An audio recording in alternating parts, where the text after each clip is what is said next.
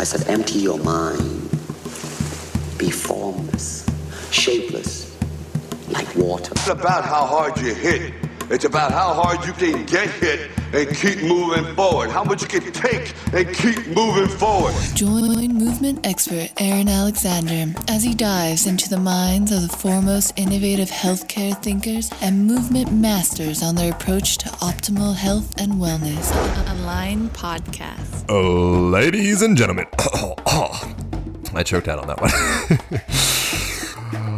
Welcome to the Align Podcast. I am your host, Mr. Aaron Alexander, and today I had the privilege of speaking to Mr. Brian McKenzie from CrossFitEndurance.com.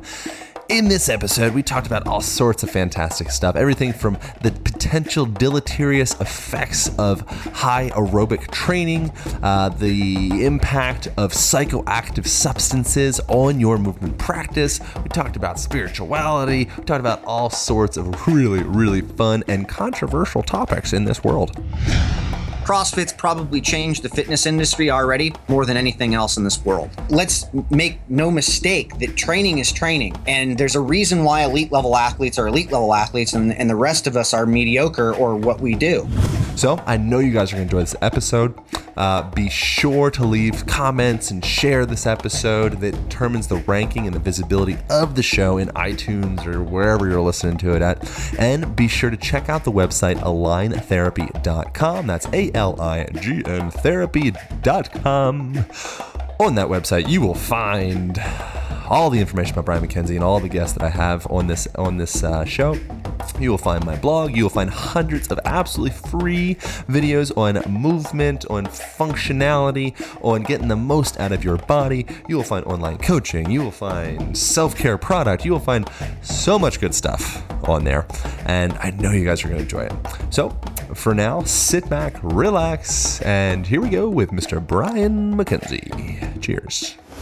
Align Podcast. Awesome. Well, Brian McKenzie, thank you so much for coming on. I've been looking forward to chatting with you. I got a ton of questions for you. I want to just start off a little bit with your background with movement, with CrossFit, with endurance, and kind of like what you've brought to that world and how that transformation has been for you. Well, thanks for having me on. Yeah, appreciate it, Aaron. It was good to run into you at Paleo FX.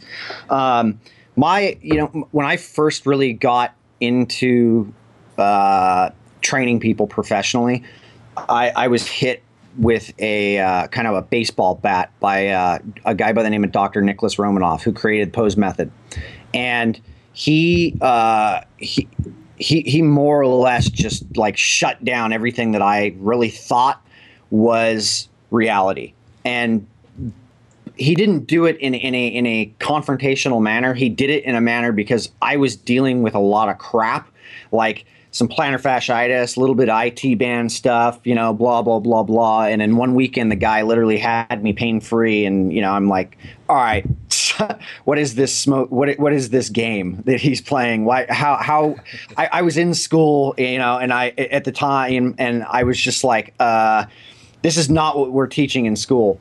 And so that kind of railroaded a lot of the stuff that I wanted, it really put a fork in the road for me. And so I took a different path and just started chasing that. And I've spent probably, maybe 12, 13 years being mentored by Romanoff. But, I have a close-knit relationship with Kelly Starrett, who's one of my closest friends.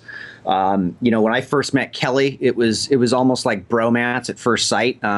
Here's this guy talking about the shoulder. He literally is talking about the shoulder joint as if it was this. The head of your humerus is like a golf ball, and the joint head is like the size of a dime. And he's just like explaining it, and I'm like, this guy just explained the shoulder to everybody right now, right. Like not just the medical community, everybody. And that for me is the biggest, that's the biggest thing anybody can do. And I think that's what evolution of everything is being able to break it down so the rest of the world can understand it. And we don't have, and I understand we need to have technical terms, we need to have medical terms, we need to have all this stuff.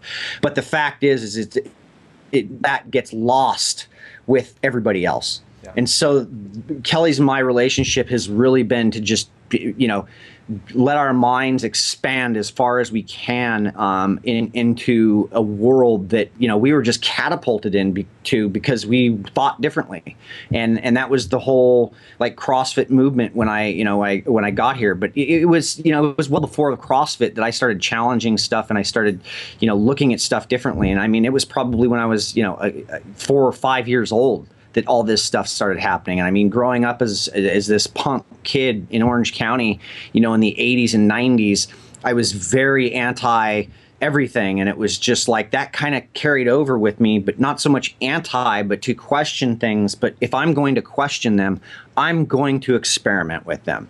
And that's one of the things that I think is the biggest thing that I've done that's helped me change a lot of the stuff and look at movement in a bigger, better idea. Awesome, man.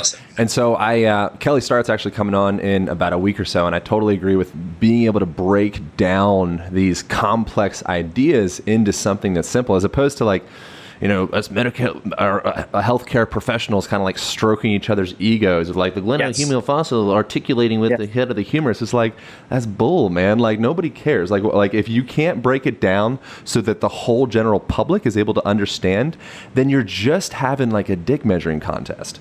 Exactly. that is exactly what it is, and that's exactly why a lot of these people and I don't get along. And that's why, and I'm not defending Greg Glassman by any means, but Greg's a friend, and, Greg doesn't get along with a lot of people because he's literally like, look, I'll just put my dick out on the table. Here's what we're doing. Here's what it is. And here's the size. How big's yours?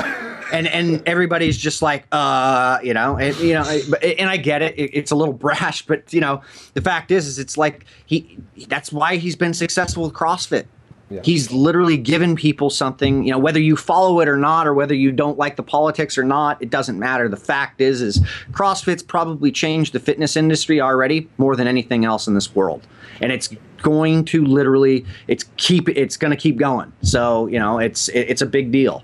Right. And I'm not here to defend CrossFit, but I do think that the thinking of CrossFit is part of what we're talking about right now. Sure. In CrossFit, with anything, it's a model. So we were chatting at the Paleo FX event. Paleo is a model. CrossFit is a model. Yoga is a model. All these different things. It's like the seed of this stuff starts off pretty pure, and then inevitably, the bigger something grows, it will become diluted, and it's so easy for CrossFit to become the whipping boy or whatever it is, because people do get hurt. When you're throwing heavy weight up above your head, you better have the support and the stability, and the prereqs for that to happen. If you have a crummy coach, you will get injured. And so it's like, of course, but if you're not potentially going to get injured, it's probably not worth doing what you're doing. It's like life is dangerous, and so if we're not training for that, what's the point? It's like isolating yourself is too safe.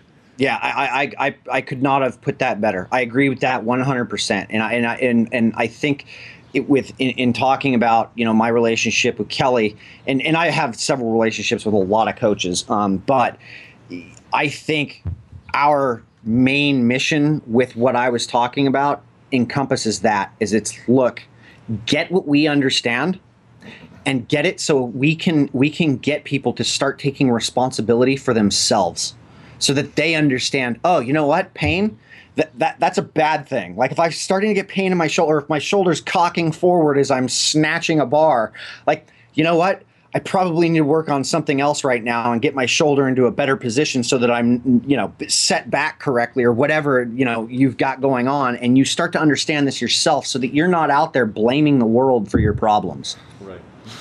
And so one of the things I'm curious with you is, so I originally got turned on to you actually through Kelly Starrett and in the relation with the endurance training. And so I actually have an ultra marathon coming up, which I've mentioned on the show before. I don't care about running so much at all. I'd much rather dance and move and do gymnastics or something that's like now. I did not take you for a runner. I did take you for a dancer. Yeah. Oh, thank you so much. That's great. That's good news. I like that. And that's a compliment. and so I'm curious for you, the term, the like buzz term is biohacking, which I don't know if you're into that term or not, but it's almost like what you've done to a degree is like figured out a way to hack this a bit, as opposed to investing 100 miles of running practice into your 100-mile race. Instead, investing, sprint training or interval training or high intensity interval training. Like, can you riff on that a little bit, or what that is and how it relates? Yes. I guess it would be something very close to hacking something, but you know, it's not necessarily the faster approach going the route we went, and I think because there's so much emphasis on skill training, and that's what I put out in Unbreakable Runner, and a lot of people didn't realize, like, the biggest questions we get on the Unbreakable Runner boards are, am I supposed to really be doing these drills for 30 to 45 minutes before I actually run? And it's like, yes, you are.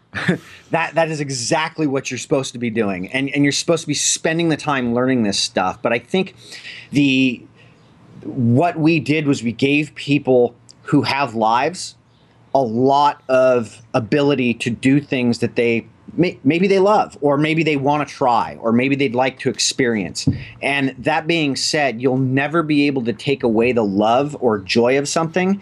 And we talk a lot about flow and all this stuff now, but it's like that. A lot of these people, I'm not trying to take away and say, oh, you can't run long, you can't go run and do your thing. Go out and enjoy yourself and get sucked into that whole state of flow, and like where it is you're in bliss, and enjoy yourself. But let's make no mistake that training is training. And there's a reason why elite level athletes are elite level athletes, and the rest of us are mediocre or what we do. And that's largely because elite level athletes feel that flow, and they apply it to everything they're doing, and they go after competing.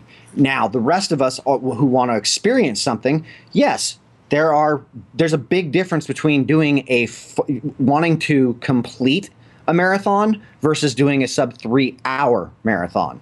Those are two entirely different things, and we have to just identify that stuff. And I think what we've done is really given more substance to if I want to train for a 3 hour marathon, these are the types of tools I'm going to have to use for it, versus just going out and running long every day and taking 3 years to 4 years to get there. And more or less, if along that way, if I pick up some sort of an injury, I'm worse off than I would be if I picked it up on a more high intense approach or heavier training approach, because that's going to expose that weakness or hole a lot quicker, and I'm not going to have a poorly embedded movement pattern. Okay.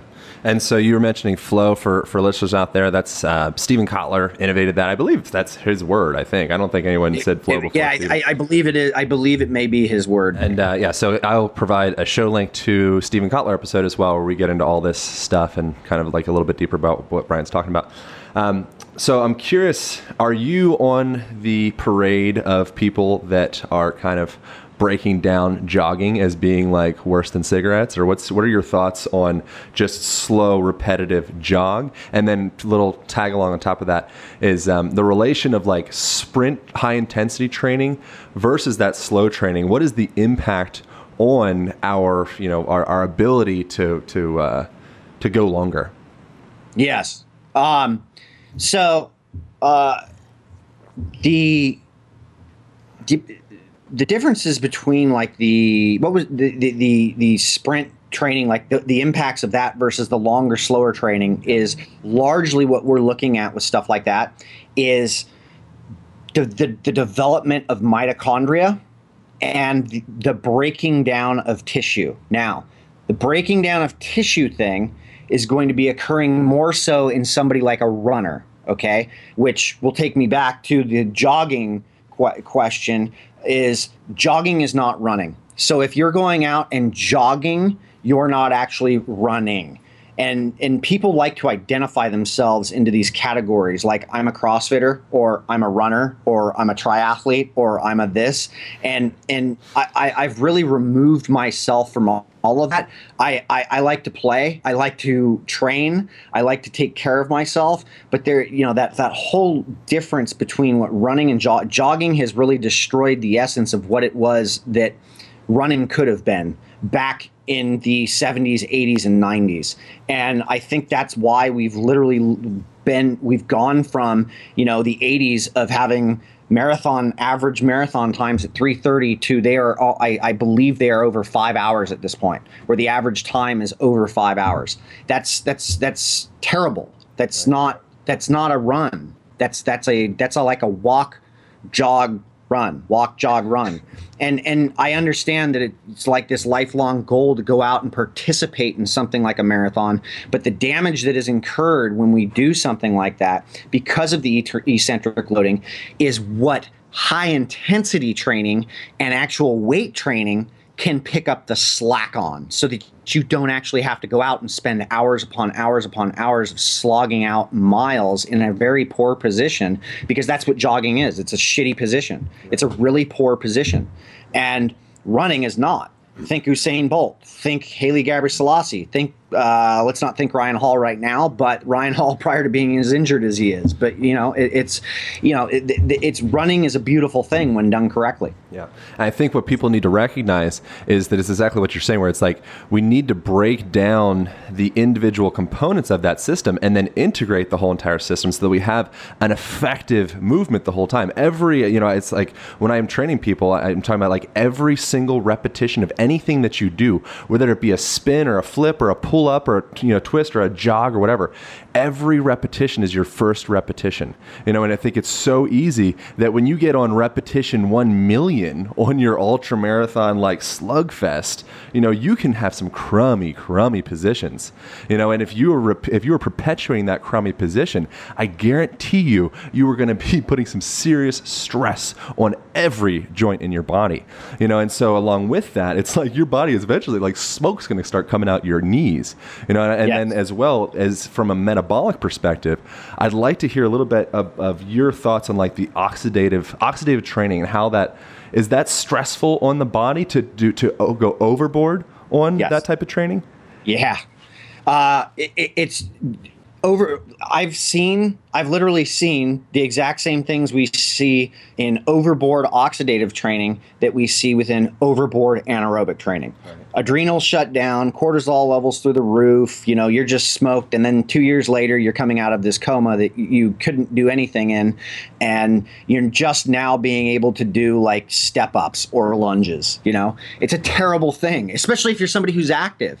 But that's where the difference between I've got to do something 3 hours a day every single day, even though I work 12 hours a day and I have kids and I do this, and it's like, yo, you don't understand what healthy is right now. You're just chasing you're chasing the dragon. Right. You're literally chasing. There's no difference from a drug addict.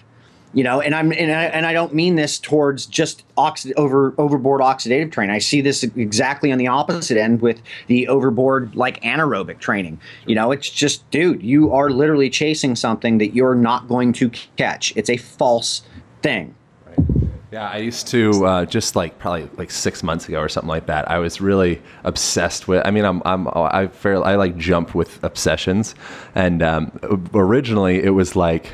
Again, same thing like you're saying, like overdoing the training. So I would get up at like 10 p.m. at night sometime, not get up, but just go out for like a long jog at 10 p.m. at night. And I'm like, this is great, right? Because I'm kicking my ass, the Absolutely.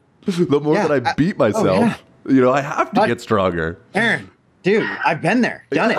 I got up at midnight once and ran a 50K on a fucking treadmill. Like that. Don't do that. Who's doing that? Why are we doing it? Oh, I just need to be ready to run it in the night.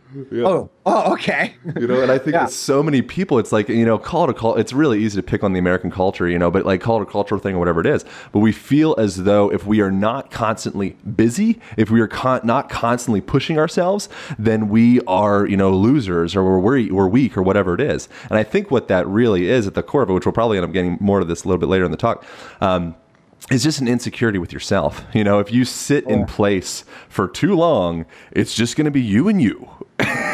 So that's a very uncomfortable thing for people.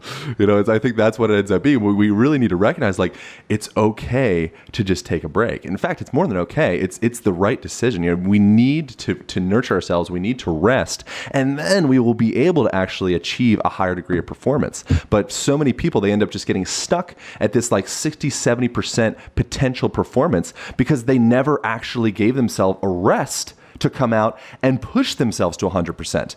Every time you train, you should be at least 1 to 2 to 3% stronger than the last time. If you're not, go drink a mojito, like hang out at the beach, like it's take a break. We speak the same language, my friend. We speak the same language. Awesome. I couldn't agree more. Cool. So I'm curious for, like people have a lot of respect for you in the movement world. Like, what does your daily movement practice look like? That's funny. This is the first time anybody's ever asked me that. Interesting. Yeah, I know. That's weird. Right? What do you do, dude? I get up about 4:30 in the morning. I start with a breathing exercise. And then I move into some heat training where I'll probably step into my sauna. And then I go into some cold shower or an ice tank. And I start playing with cold in and out of it with the breathing stuff. And then I go into some mobility exercises. And then I like to start training by 6:30 in the morning. So I'm doing something, whether I'm on my mountain bike, whether I'm at the gym, doing some sort of intervals or even some steady state or some, lifting or CrossFit, whatever. And then if there happens to be a swell going on, I'll probably get the breathing exercises done, and then the rest of the day is dedicated to surfing. Right. So I'm gone, and that's like my main. That's my love. That's where my love is at right now, and I find most pleasure. But the daily routine, that's basically how it goes down. And I'm training typically every morning. Sometimes it doesn't happen like that, and I'm in meetings or stuff like that, and then I'll get some sort of training done during the day. But if I feel like I'm cooked, I don't train and I take the day off, and I'll just stick to, being at work all day. I'm curious, so I'm a surfer too. One of the things that happened with me with surfing is starting to get my shoulders pulled forward, and so it's like you are arched back and you got that thoracic extension, your shoulders are back, but every time you paddle, you're digging anteriorly. And if, I think that you can actually retract your scapula and all these, fancy terms, like bring your shoulders back and be able to paddle from that. But do you do any type of like unwinding from surfing when you get done, or is it like surf, take a shower and go to sleep? No, I'll typically do some T-spine mobilization stuff. It's funny you bring that up because I was talking with Kelly Slater, who has some stuff going on. And although he's still competing, this is one of the big issues that we've discussed about is his T-spine and being able to be in that positive position and not compromising his shoulders in the way that he has. And this is largely the biggest problem with any paddle sport is being stuck anteriorly and then trying to generate power or force from that position because the shoulder head is now out of position. So you're just in a really poor place. And, Kelly and I showed up at San Jose State University's. We've done some work. We've consulted with the team for the last few years, and one of the things that we brought up quickly was there should be no such thing as a shoulder injury in swimming.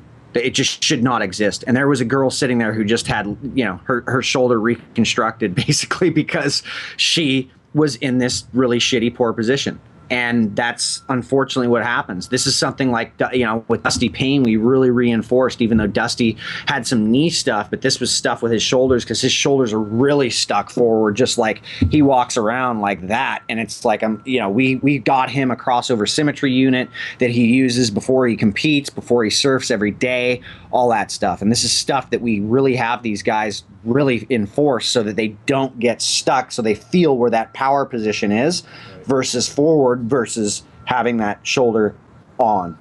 Awesome. And is that something that you have felt in your own body as something that you've worked with, or is it more, have you nailed it from the beginning? Yeah, no, I know when I'm shutting down, and it's an automatic, okay, got to reset and set myself, and Kelly and I have actually discussed all this stuff, like not only with paddling, but even cycling, where it's like when we're mountain biking, when you start to feel the shoulders come forward, the elbows come up, and the shoulder versus, locked down, and the elbows can still be bent, but just those elbows coming up and the shoulders forward, you feel yourself starting to steer from that shoulder. And this is exactly where if you go down and you're here, boom, that shoulder's out. You're dislocation quick, if not the AC joint getting separated. Right. So right. it's all the same thing, man. And swimming, paddling, cycling, running, it's even with running, it's like if your shoulders are here and you're running like that, you're just an injury waiting to happen. Yeah.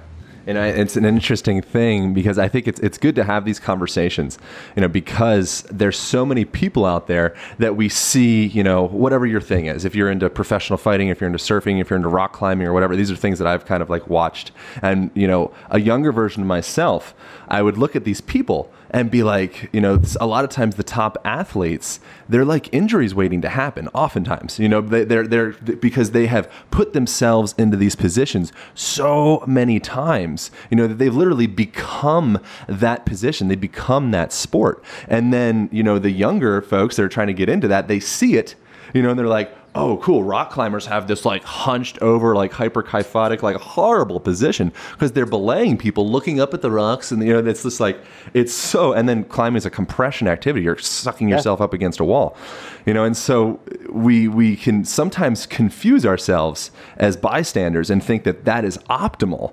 That is not optimal. That is a symptom, and luckily these people are hopefully getting paid well for that symptom. You look at NFL athletes, like they have the lifespan of, it's like the lowest lifespan, but hopefully they're getting paid for it. But we need to recognize that just because someone is good at an activity doesn't necessarily mean that they are correct as far as like what they're doing in their body. Bingo. Cyclists are probably the worst out of all of this. Yeah. That like cyclists become so attuned, they become they become the bike. Yeah. They become and they will literally, I don't know if you read Tyler Hamilton's race about the secret race, but he talks at length about the stuff that they can and can't do. And the training's a nightmare. Like it's all high intensity and like it's never easy. But these guys aren't even like really allowed to walk upstairs. I know. I heard that. Because they don't want them like conforming to anything outside, and they're so fragile. And that's the problem with cycling is it's like, dude, there's no eccentric loading whatsoever. Right. Your body has no idea what it's like to be under gravity other than your taint and your ass like on a seat. And that's it. And so you wonder why your unit doesn't work. Well, here's why. All the pressure that your feet are supposed to have on them is on your ass. Yeah. So at any rate, but it's exactly like the rock climbing thing. It's like, dude, you just conform to the rock, bro. Right. Like, congratulations, you're no longer human. Right. Exactly. Yeah. Bicycling, great birth control though. One of the cheapest, most effective forms of birth control. So it's got that going for it. I'm curious. Along with that, I know that my evolution of myself is so minimal right now because I've watched the expansion that's happened over the years. I feel like every 6 months, I'm like, I don't even know who the heck I was 6 months ago. I'm curious for you. Like what has your movement evolution been in yourself? What's your perception of what's valuable in your movement practice, in yourself in general? Like the 20-year-old version of Brian McKenzie versus the current version. Like, what do you know now? Or, is it the same? No, it is not the same. I was not the same as I am last year. But I mean, the 20-year-old version of me was just like believed I was some sort of a rock star, I think, at that point, and that failed miserably. I don't mean I was in a band. I was just partying like a rock star. But that, getting into this profession of coaching really has taken an evolution of going from, I think training is what everything is, to life is more like what everything is. And by life, it's like everything that goes on.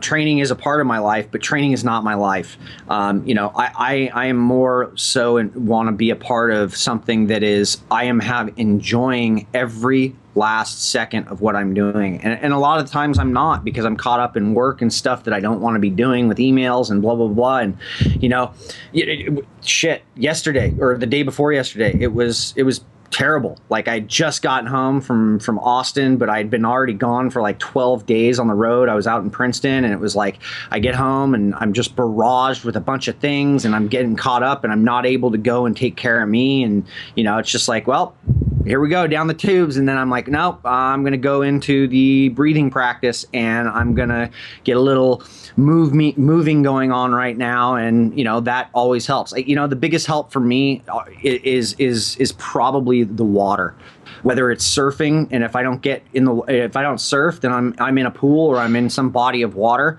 and I'm training there, or I'm screwing around in the water, or I'm playing with my dogs in the water. It's just that's my relief. That's my place where I just kind of unwind with stuff. Yeah. And saltwater ocean, just floating in general, is one of the best resets that our bodies can actually, participate in. I don't remember the exact specific details. This is something I read about like a year ago. I've like downloaded, like, okay, cool, great. If I'm feeling wacky, get in water.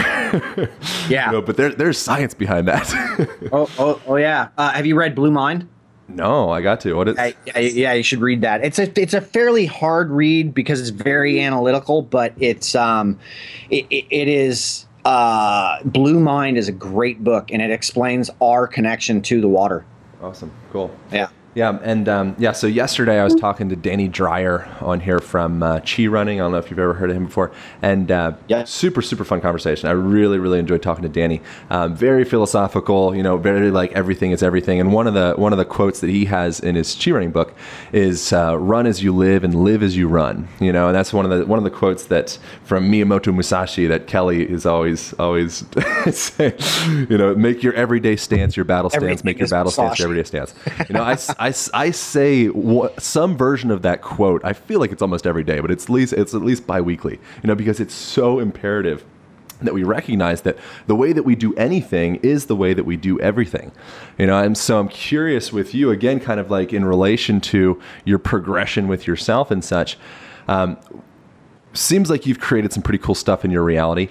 What's your means of goal setting? What's your means of manifestation? Manifestation might be a word that throws some people off, but like what's your means of creating what you want in your reality? Do you have some kind of system that you do? Because it seems like it's working. Inspiration is largely the biggest thing that whether I'm getting that from reading something, watching something, or one of my friends, or somebody I'm close to, or that I have a connection to, does something that blows my mind. Do you know who Josh Sheehan is? No, I gotta know these people, man. What's that?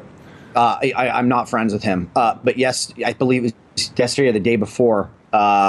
He just did the first triple backflip on a motorcycle, and watching it, like he's at Pastrana's. He's somewhere in the woods, and like he goes up this ramp that looks like a super ramp, and literally the guy's just up there forever, just doing flips, and then lands it as if my wife was like, he just fucking stuck that, like he'd done it 100 times, and I'm like, for me, that is religion. Yeah. That is everything, I would ever want out of my life that happened in 3 seconds for that guy.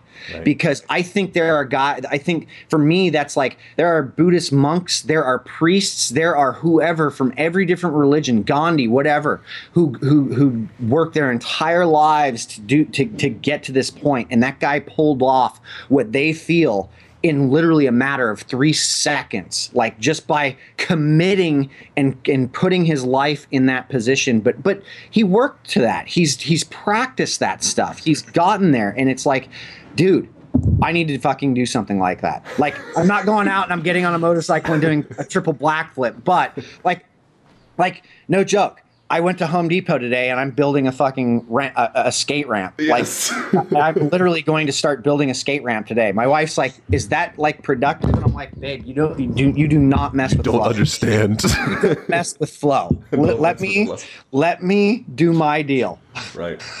Yeah. And I think it's so important. I mean, this is pretty tangential, but pretty important. I think that it's so easy for our lives to just snap by us. We look back, it's like, cool, 20 years passed. What did I do? I sat in that freaking office and developed some dude's company that I don't care about. He didn't care about me. And now he fired me. And here I am, I invested thousands of hours of my time and my energy and my thought and all that into that thing. And now it's gone. And it's so crucial that we value every single second, every single moment of our days and of our lives, because our lives are so short. Like 100 years, like that's nothing. A lot of people don't make it to that. And so one of the things that I'll try to keep this really short, this is kind of like an Aaron, like thoughts with Aaron, but our time, our perception of time is dictated upon the novelty of the experience. So when you're in an experience that's new and novel, and you whatever, you're bungee jumping, or you're focusing on something, you're driving real fast, or whatever it is. Not that I'm saying that's what we need to do to get this. Your brain actually processes more information, right? The amygdala actually ends up imprinting more information on there, and you end up actually perceiving as though, like, wow, that was more time that passed. It wasn't more time. It's that your brain was paying attention because it had to. Yes. Yeah. So that's like my, again, hacking is such a silly word, but that's like my life hack. It's like, bring as many new novel experiences into my life, enjoy and get into as much as possible, because literally what that does is at the end of the day, it feels like your day was a week. We were just at the Paleo FX event together and got back, I was there for 5 days. That felt like it was a month. I was getting to talk to you. I was getting to listen to all this great stuff. I was getting to, I get back, it's just like, whoa. What? Yeah. It doesn't matter. Linear time is bullcrap. It doesn't matter. All that matters is your perception of your time on this earth. Yes, that's just, and it's just like that kid doing a triple backflip. Right. That was a year in his mind. Yeah, that was forever in his mind when he was doing that. I know when I'm getting barreled, it's like, dude, this is forever right now, and it's just everything just. And you're just like, holy shit, and I can't explain it to anybody. You just need to know what it's like to get barreled yourself. And once you do, you get it. You're like, okay, I'll chase that the rest of my life. Right. So I'm curious, for you, one of the things when we start having this conversation, I was talking to Steven about this.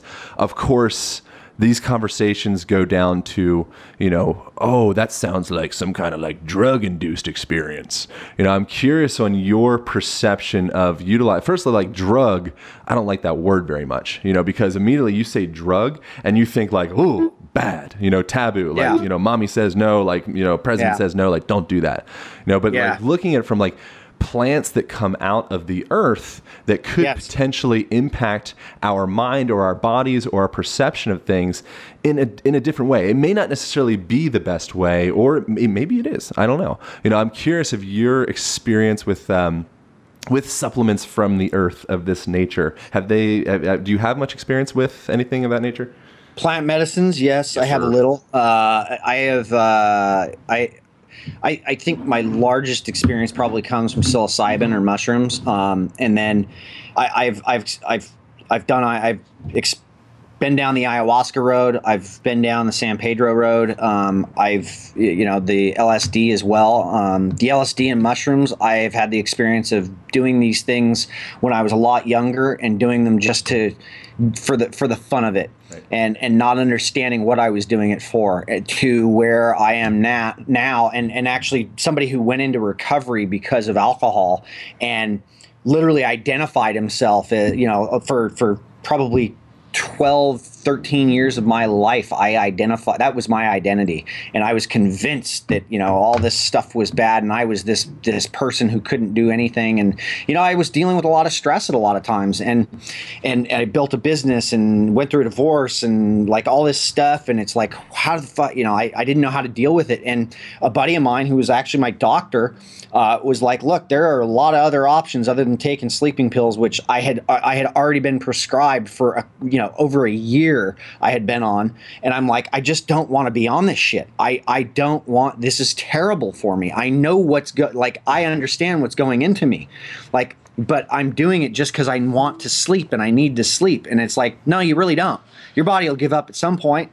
And, I started opening up to all these ideas, and I'm like, oh, and, then it's like, you might want to try cannabis, bro. Like, try that. It's a lot healthier than fucking whatever, ambient or whatever you're going to take. Right. And that's the facts. I looked into it. I didn't just jump at the whole notion to smoke a little weed before I went to bed, but it took me about 3 months, and I finally committed, and I got a license, and I was prescribed, and I went, and the first night I did it was the first night I slept like 9 hours straight in my entire life. And I'm like, well, there we go. Okay. Perception changed. And then, it evolved to, I really wanted to deal with stuff that I didn't feel therapy or recovery was getting me.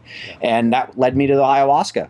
And I felt like it was calling me, and I did it. And that probably is one of the biggest changes in my life, and in being able to download that and having a plan going into it and understanding what I was doing, and having an exit strategy there's an implementation that occurs after this. It's not just, hey, we're going to go ride the lightning here and step out and then, just forget about what we did. And fortunately for ayahuasca, that's not, I don't know that that's actually possible, as it's not really a fun experience other than, for me, other than the coming down off of it and the experience of downloading and getting all that shit out that's going on with whatever you are dealing with. And that was my experience with it. And that's been my experience with psychedelics since that moment. And that's been going on for close to 4 years now. So, I have a completely different perspective, and any time I walk into something with plant medicine or even non-plant medicine that is something that is going to have me looking inward at myself, it's a focus thing. And I think the biggest misconception about these things is that what's happening is you're opening your mind and expanding your mind into a lot of things, and you're letting the universe in. And I don't think that's true at all. I think it's more you're coming inward, and you're literally going into that place where you're doing a backflip for 3 seconds, except it's going to maybe be 6 hours, and you're in that moment. And you're just going, oh shit, why do I behave this? This is why I behave this way. This is why I do this, and you really start to see why and who you are. And then coming out of that, it's like, what's my strategy? I mean, I would have never gotten into meditation and my breathing and all that stuff. There's no fucking way I would have done that had I not gone this route.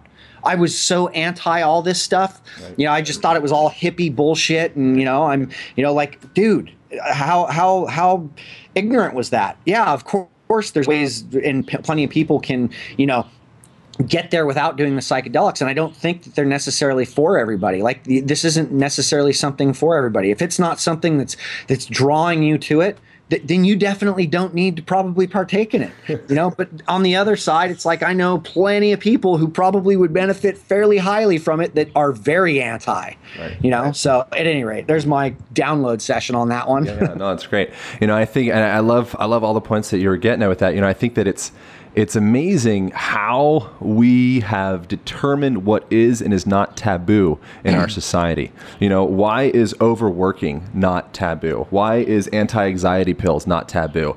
Depression pills, there's so many different GMOs, pesticides, antibiotics, there's so much cigarettes, alcohol, there's so much, that it's like, we've got a it's trillions upon trillions of dollars in debt, and money runs the entire show, and you can't make money on psychedelics, boy. Right.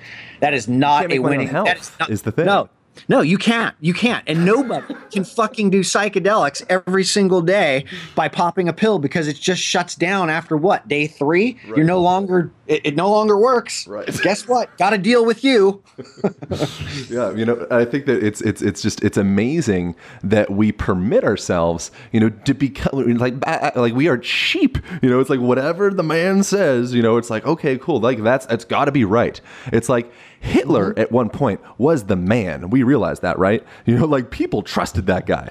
You know, like we need to recognize that, like looking at what's happening in our mind and our reality, we are all in a tunnel, some deeper in the tunnel than others. You know, and so to have that opportunity to look outside and kind of get a gander of like what your tunnel looks like, that's a big, big deal. Do not need psychedelics for that to happen, but oftentimes they can be, you know, kind of like a helpful support. I think one of the things with it is, though, that it's kind of like you said, you know, it's like when you're a kid, oftentimes this is kind of when this stuff gets spread around. It's like, oh, cool, let's like eat a bunch of mushrooms and like trip out, you know, and then you get shot all this information that's like, oh, and you don't really interpret as anything other than just like, well, that was crazy, you know, but it's randomness. That was that. Right? Yeah, totally.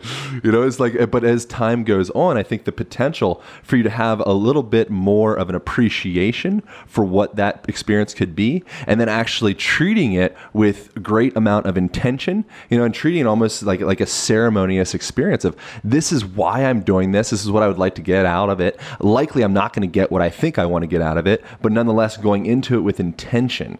That's the big thing. That's the difference. You know, we should be able to relate that to every aspect of our lives, be it, you know, food that we eat or, you know, supplements that we take or whatever it is. I'm curious, and you can add on to that any way you like. Yeah. I'm curious, your experience with these medicines, have they impacted your, the way that you care for your body, your movement practice? You mentioned that you got into a breath practice with it. Like, how do you move differently since that by chance? Yes. Cool. 100%. I'm more mobile and flexible than I've been in, I don't know, 10 years. You know, in 10 years, you know, 30 to 40, there's definitely a difference. So, you know, right. I'm absolutely, I cannot be anything but what the experience was to me. And the experience for me was nothing but cataclysmic. In that it changed everything about how I experience life. And that said, it's like, but I agree 100%. It's like you have to have intention with this. This is not like, I don't condone doing this, you know, in any way, shape, or form outside of having intention and you being with somebody who actually knows what they're doing, you know. And that doesn't necessarily mean you need to be going down to Peru for this thing. Right. But, you know, the fact is that, you know, a lot of these guys, these ayahuasqueros, these guides that have, this is what they've been doing for eons. And now they're making, you know, they've got these retreats that people can come down and do. And you know, people, I mean, I did not exit the country to go do these things. I stayed inside the country and I was with people who understand what this is and have been participating in it for long periods of time, and know what they're doing and actually have medical degrees. Right. You know, so, but the more towards what you were, you know, getting at, it's like, I would not have made a lot of the decisions right now in my life the way that I made them unless I had done these things with intention. Now, who's to say I don't get there? I wouldn't have gotten there in 10 or 15 years or 5 years if I would have just kept trying to find this consciousness that I've been chasing and being more in tune with my unconscious mind. Yeah, and I think that's another thing along with that is, you know, the difference between taking massive doses of something and microdoses. You know, like there's, you know, and so depending on who you talk to, I think it was, I forget what's the guy with the really, really interesting voice. He's like godfather of psychedelics. Anyways, I forget his name right now. It'll come to me as we're talking. He talks about taking heroic doses, you know, so not frequent doses, but heroic doses. You know, and I don't know that that's for everybody. Are you talking about Hunter S. Thompson? No. Hunter S. Thompson, a great guy too. But anyways, you know, but they talk about taking heroic doses, which I think that's not for everybody, and that is, you know, but we can use this stuff. It's like, look at a knife. You know, like a knife. Yes, you could stab yourself in the heart with it. You know, or you could use it to, you know, cut something in half that you really need to, like build a house, whatever it is. I agree. And I've never done a massive dosing of anything, but, you know, and the saying goes like this: if you've picked the phone to call God and he gave you an answer, Right. there's no reason to fucking pick that phone back up Yeah, I love that. at that level. Right. And if you know what the answer is, like if you've got the answer that you were looking for, and this is where I think the microdosing becomes very important and a part of your being, where it's like, look, a small dosing of this stuff is actually a very healthy thing and keeps you in a very positive realm and keeps you neurologically connected in ways that you won't typically be. But I also am very aware of friends and people who, had they not literally overloaded, Right. with it and had the massive experience that they did, that they would not have had it would not have had the impact. Yeah. Yeah. I think in the end of the day, it comes down to responsibility with this stuff, with anything. If you're taking like a cholesterol medication, if you're taking aspirin, if you're smoking weed, whatever it is, Yes. and I wouldn't want to relate those together because weed comes from the ground, so I would say that it's significantly, massively more healthy, more beneficial, and safer for you. There's never been a recorded death of marijuana, like over in a year, I believe there was like 100 deaths from peanuts. People die from hypernatremia. That's water. You OD'd on water. No one's ever OD'd on weed. It's like, come on. I know. Yes, I know. But I think with anything, it's a matter of having a degree of responsibility with that, And so I think it would make a lot more sense if we did, instead of making this stuff taboo, make information available, which is the reason I want to have this conversation, is make this information available for people that, cool. Is there something you want to work with? Is there something, are you interested in trying this? Maybe don't get it off some black market, like kid on the street that you don't know what the heck it is. This stuff should be in medical institutions, because people are going to get this no matter what.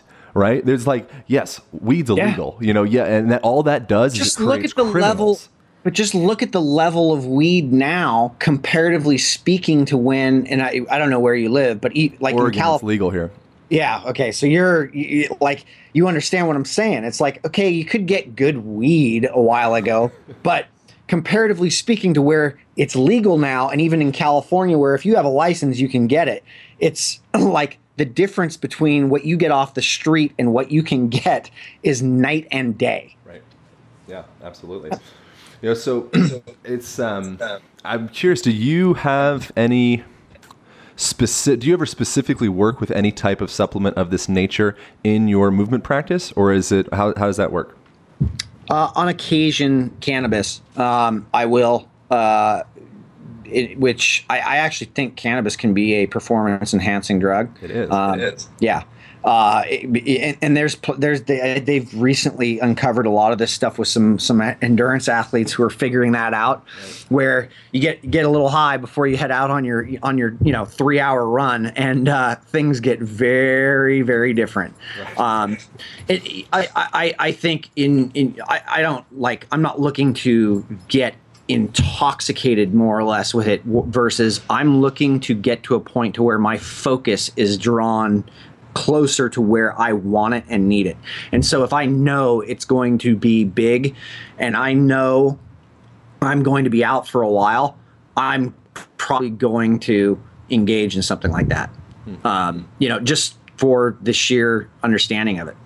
Awesome. On that level. Yeah. I think, again, like, I just dig this conversation because you are an intelligent, fit, dude, you're like your life, from an outside perspective, who knows what the internet world, but from an outside perspective, I appreciate that. But it seems like things are going well. Thank you. They do go well. They are going well, but it's like not everybody would agree with that. A lot of people would not agree at all with what we are talking about right now, and they would disagree so vehemently that it would literally be you're wrong about everything. You don't know what you're doing. You have no idea. And yet this is what the fucking problem is with science, is it's like science ain't what it's supposed to be. Right. Unfortunately, you can't argue science, yet everybody's doing studies and doing things that are trying to make themselves right versus, hey, this is the results.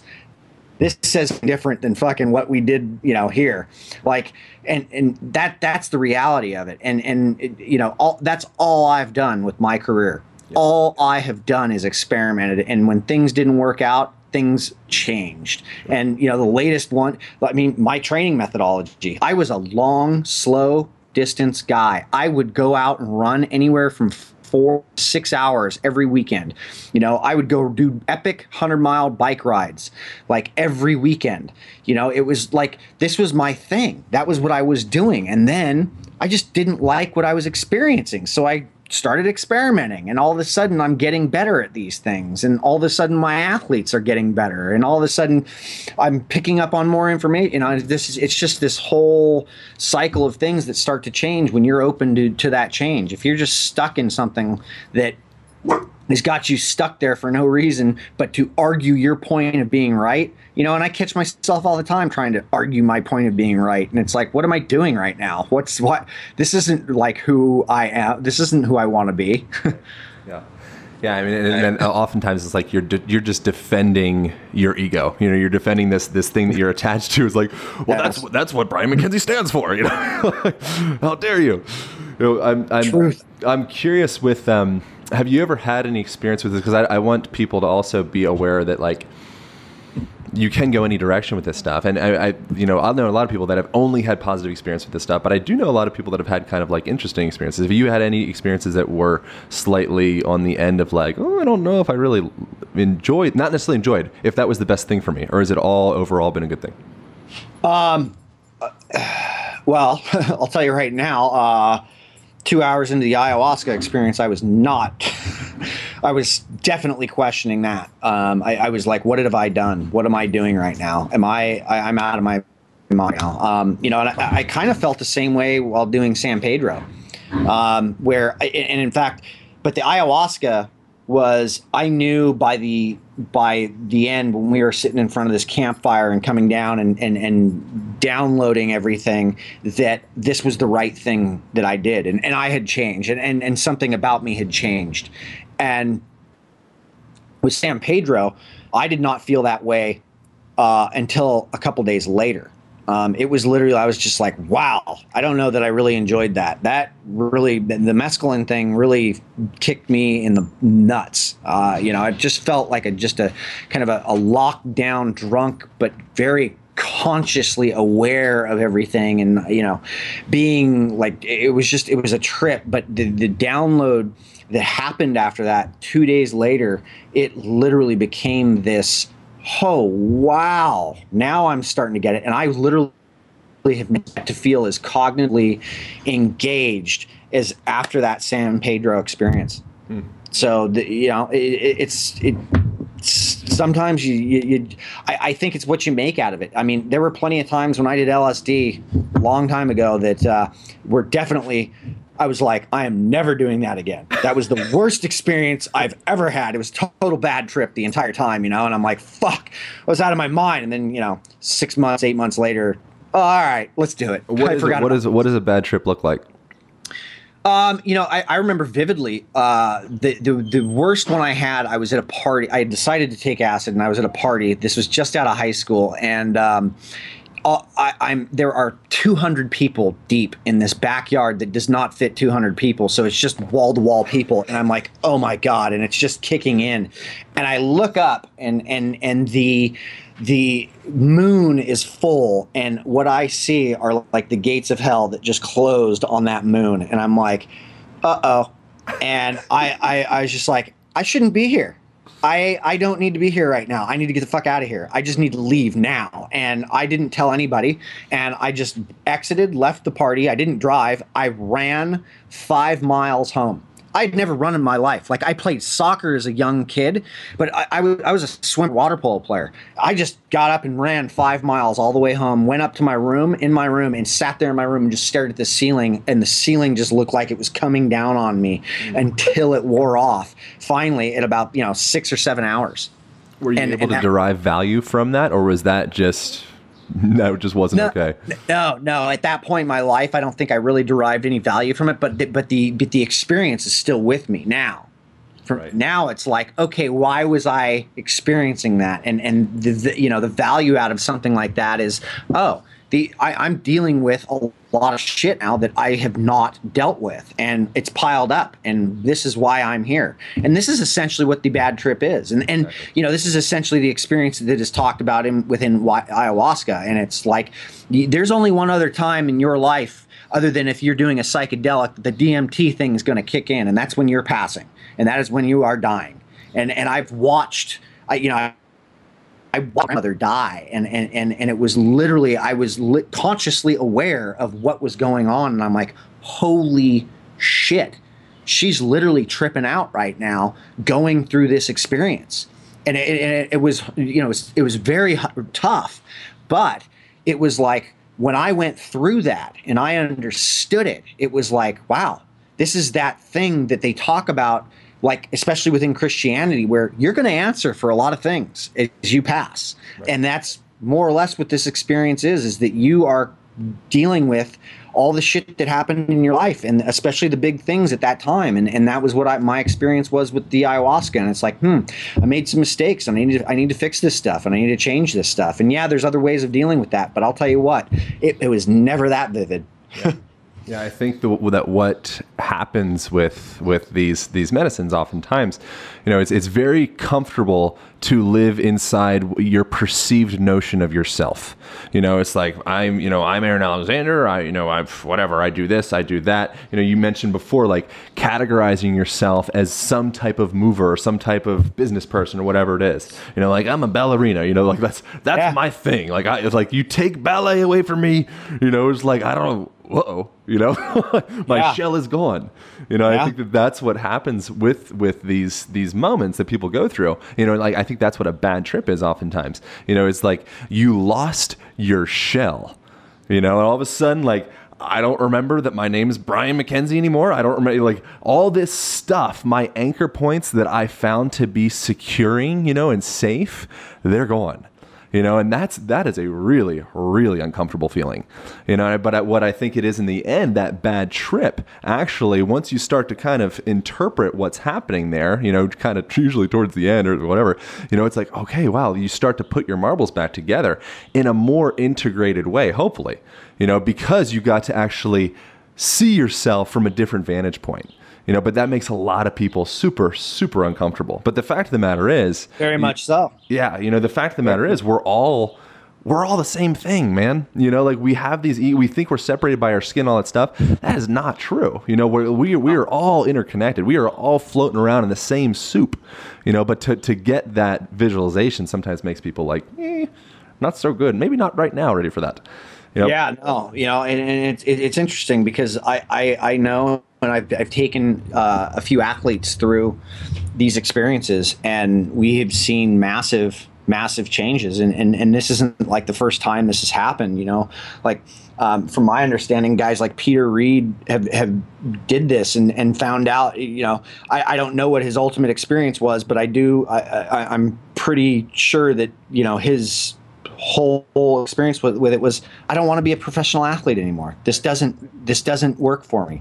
Or this is what I want to be, and this is what I want to do, and I now know and have the focus and drive and motivation to do this. And I have seen this stuff firsthand, and that's, I think, where the biggest, for my world, where these changes come from my profession, and seeing a lot of this stuff. Now, it's not like, every athlete that comes see me, hey, you ready to go do a ayahuasca journey? Or, no, this isn't like, it couldn't be farther from that. But the fact is it's like, a lot of people don't, like, they have these identity crises going on, and they don't understand that. And I think this is largely a big part of it is, it's the same thing as anything we do, whether you are identifying as a runner, a professional runner, or you're a businessman, and I have to be this, and I'm just like, I got to do, and it's like, wow, okay, maybe we got some stuff to deal with, and that's just it.